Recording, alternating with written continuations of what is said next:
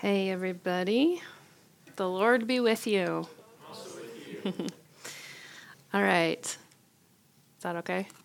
All right. I'm not used to wearing these things, so you'll have to pardon me here. Well, it's great to be with you guys this morning, and if you're visiting, welcome you. It's great to see your faces here. Today, as I've been preparing this weekend, something I've kind of been realizing is that, this could almost be like part 2 of Ben's sermon a few weeks ago, if you guys were here with us. Like if this were a movie, it'd be like Kung Fu Panda 2, It's like Suffering in the Kingdom 2. Because this passage today from Peter is basically reiterating this call to embrace suffering, to endure suffering, right? It's not to avoid it or shut it down or pull back from it or run away from it, but to stand in it and to go through it.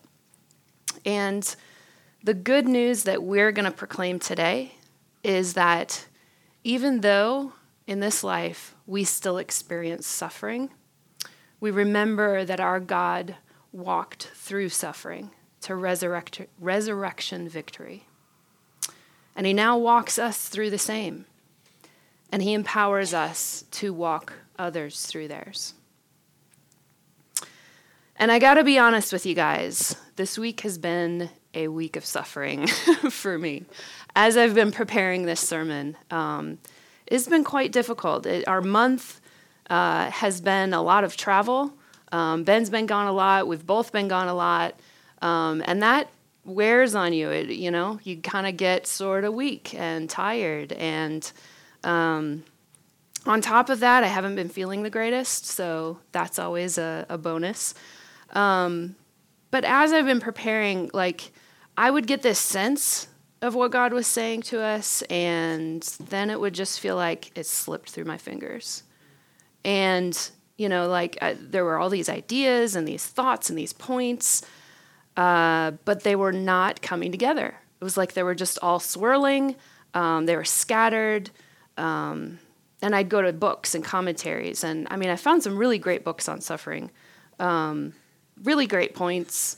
But again, it just was all a mess once I came down to it and writing this sermon. And I'd get frustrated, so I'd go for a walk or, take a break, come back to it and be like, okay, here we go.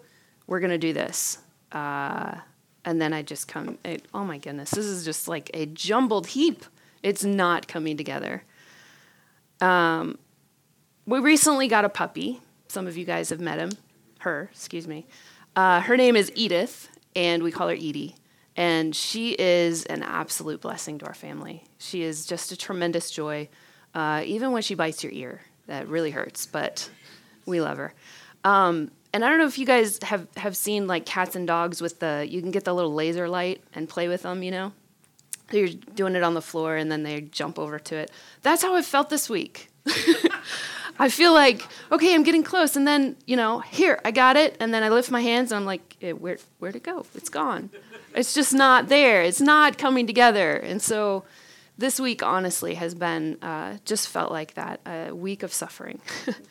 And as Sunday has come closer, more and more anxiety and nervousness has risen in my heart. And even to the point of, starting to doubt myself of, gosh, should I even be doing this? And starting to turn it all on myself. And probably waited a little bit too long, but eventually reached out to our community, to the preaching cohort. And the subject line was sermon, ugh. Help, I'm saying, I can't do this alone. I need your guys' help.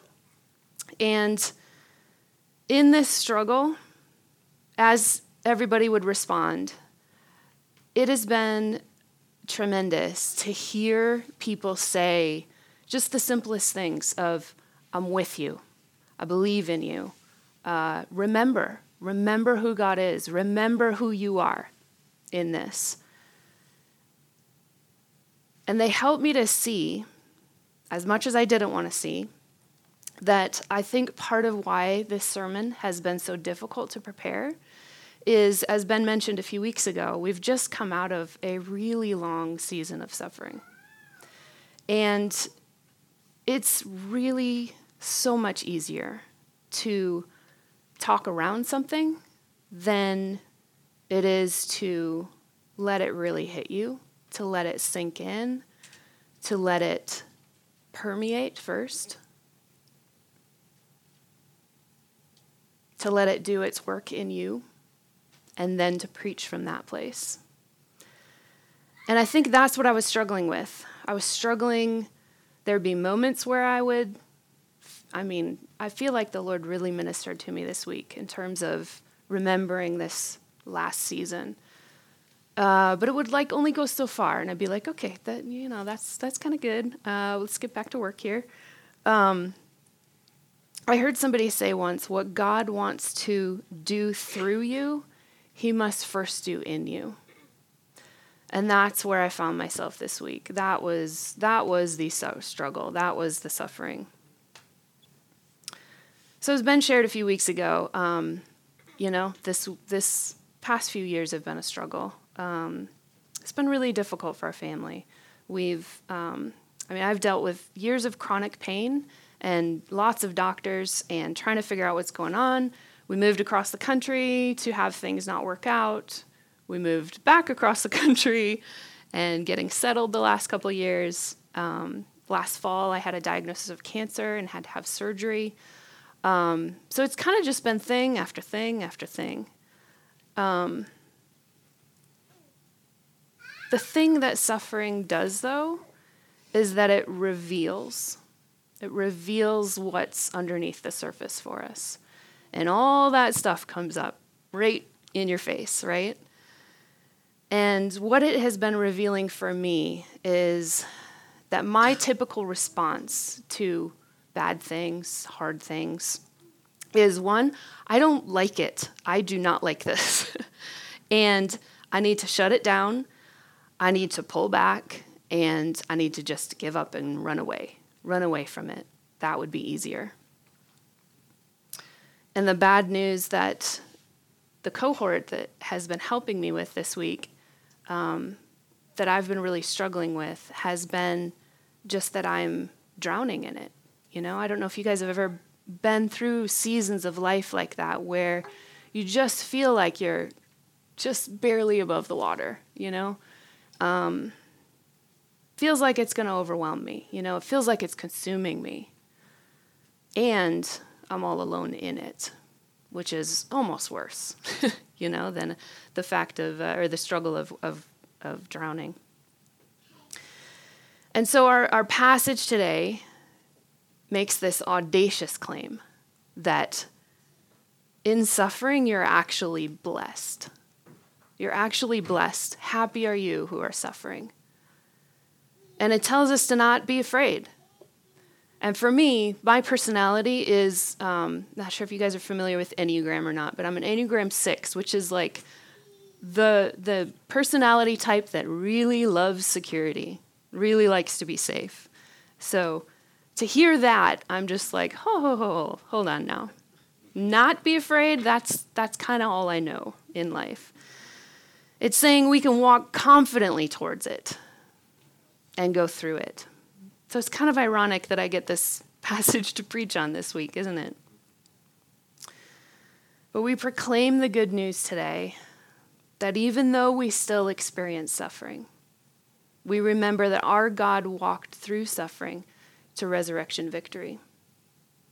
And he now walks us through the same.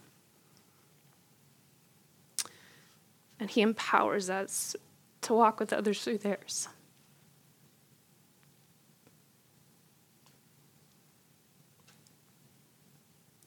So this mentality is the complete opposite of the world. I know it's the complete opposite that's in me. And our culture teaches us not to expect suffering in life. I mean, we don't sit our kids down and teach them, we don't sit down Casey and Cameron and be like, okay, listen, little girl, I need to tell you a couple truths. Bad things are going to happen in this life. You never know what kind of difficulties are around the corner, but you can know they will come. And they're going to be awful. We don't do that, right? We don't do that. I mean, I hope we don't do that. Gosh. We teach them as we've been taught. We teach them how to avoid suffering. We say things like, don't forget to do your homework so you don't get in trouble. Don't forget your coat. You might get cold on your way to school, especially if the bus breaks down, right, girls? Don't run with scissors. You could get hurt. We teach them all these things to avoid suffering because it's the message we've been told and the one that we focus on. That, like Ben said, having life means having the absence of suffering. That is what we're taught is the good life. So when we do eventually face difficulties, we're surprised, we panic, we get angry, because we all have this innate, universal default within us, this sort of knee-jerk reaction of avoidance. So how in the world could suffering be something that we don't have to avoid, that we don't have to be afraid of? How in the world could we possibly say we're blessed in the midst of suffering? So let's take a deeper look at our passage today. The first point in the good news is that God walked through suffering to resurrection victory. Our passage is telling us, remember what God has done. Remember. Our God is a suffering God. He wasn't afraid of suffering. He didn't avoid it, but he entered into it. He entered into it and was not conquered by it. He actually entered our suffering for the purpose of overcoming it. It says in verse 18, "For Christ also suffered to bring you to God. He was put to death in the body, but made alive in the spirit." See, Jesus' story did not end with suffering and death on the cross. And our stories must be always understood through his story. It's like the lenses that we put on. We have to see our story through his. So by entering suffering, Jesus changed that narrative of the world. He changed the pattern. He gave us a new pattern to live by, that our identity in Christ now breaks that old pattern. And in him, everything looks different, even suffering. So remember what God has done. The second good news is that God now walks us through our suffering, that we're not alone. He's saying basically the suffering places, our suffering places, are now where God meets us in his fullness. And that's why you're blessed. Because it's the place of the divine at work. It's the place where God's fullness meets us. And so instead of suffering tearing us down, instead of bad things breaking us, it actually becomes a track for God's power to make us alive in the Spirit. So we can embrace suffering. We can embrace the weakness and the need and the struggle because we experience in suffering, what we experience in suffering becomes just a perfect fit with God's empowering presence. And that's why we don't have to be afraid. That's why our fear just dissipates. Poof, it's just gone. So we don't have to afraid. Don't be afraid of what you normally fear, what this world fears, right? Because the pattern of this world is fear. It's what's perpetuated all over the place. I mean, just read the news, But the pattern of the kingdom is the blessing of peace. The pattern of this world is fear, but the pattern of the kingdom is the blessing of peace. And peace is the rest that results from an assurance of how things are going to turn out. When we know the end of the story, we feel that breath, that deep breath that releases all the stress. And we live knowing the end of the story. What we live now is not just a chapter. Sometimes it feels like life is a chapter when it's really, we need to look at the whole book. So what we experience now is simply one chapter, but focus on the whole book. It's not the end of the story. There's a bigger picture. There's a bigger purpose going on here. The third good news is that God empowers us to walk with others through their suffering. Christ led the way for us through the greatest of suffering, to the cross, and through death. In this, we know that he understands our suffering. He knows what it's like. And he now stands in redemptive solidarity with us in our suffering. He's our model and our example to follow. And that gives us the ability to now stand with others in their suffering, just like the cohort did with me this week. I love what it says in 2 Corinthians.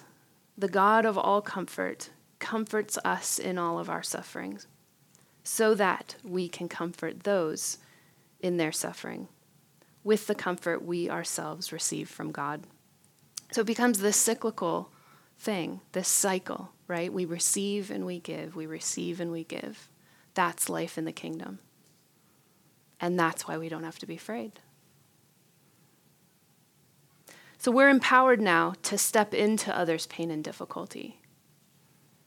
And we speak over them just as God is speaking over us. The suffering you're now experiencing is not the full story. And it's not the end. It might feel like the end, but it's not the end. So hold on to that hope.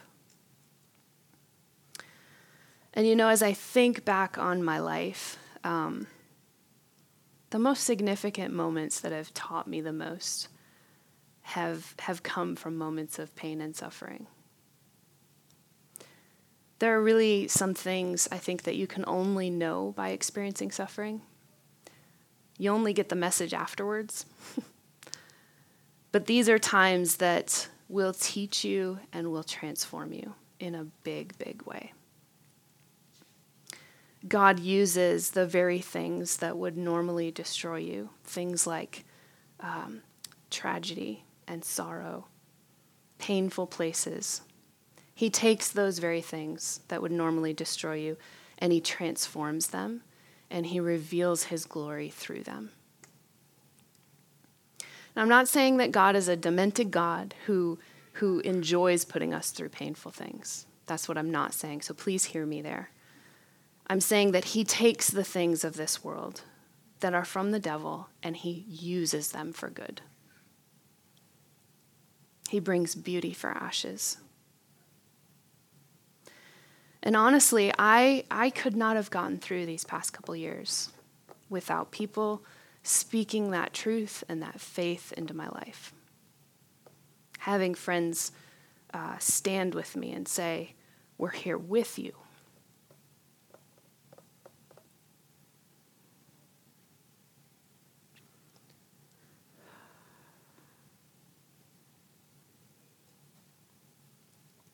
Friends saying, don't forget who you are. Don't forget who God is for you. And just as Christ entered into our suffering when he died on the cross, they're now walking with me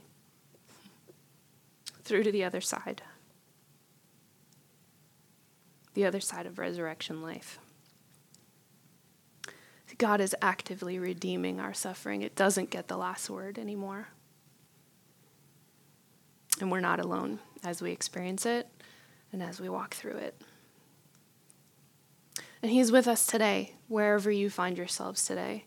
If you're in a season of suffering, if you've had a season of suffering, he's formed us into a community to walk alongside of each other. And I got to experience that this week, and it was tremendous. So we can trust that whatever comes, it comes with a provision to go through it. Whatever comes with a provision to go through it. So we no longer need to cling to our old knee-jerk responses and reactions and to the patterns of this world. Because instead of fearing suffering, we go through it with Jesus and with each other. And we now stand confident together, unshaken in the face of suffering, sustained by the power of the Spirit. So I'd love for us to just enter into a time of response. And I want you to take a moment and remember the last time something difficult or bad happened to you. The last time you experienced suffering. And it could be something small. It could be something like a bad haircut. It could be like running out of coffee, which we did again, but Sean saved us. And it came the next day, so we needed it. It could be potty training woes with your 2-year-old. Could be something small. Or it could be big for others. You know, it could be a cancer diagnosis. It could be a relationship that continues to be painful. It could be struggling with daily anxiety. It could be the sudden loss of a loved one. So big or small, bring that to mind. I want you to think about how you responded, how it felt in your body. Did you feel a sense of annoyance or shock or irritation or fear or panic, like I usually do? But what was your pattern of response to suffering? And what did you do? Did you pull back from others and isolate yourself? Did you lash out at those trying to help you? Did you scramble to fix it? What's your usual? So let's just take a few seconds of silence and to think about that and hold it in our minds.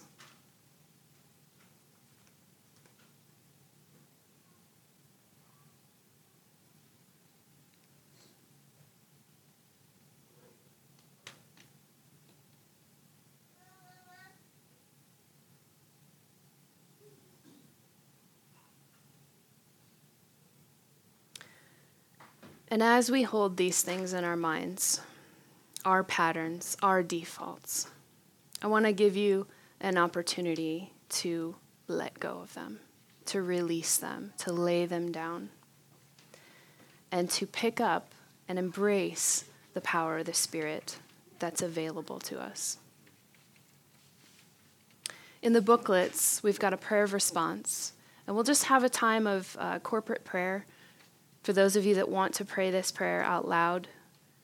And in the booklets it says, today in my pattern of, and you can fill in the blank there, to avoid suffering, I choose instead to focus on you and others who are walking with me to the other side of resurrection life.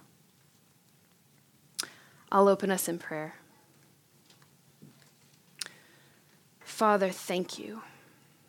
Thank you that we are not alone.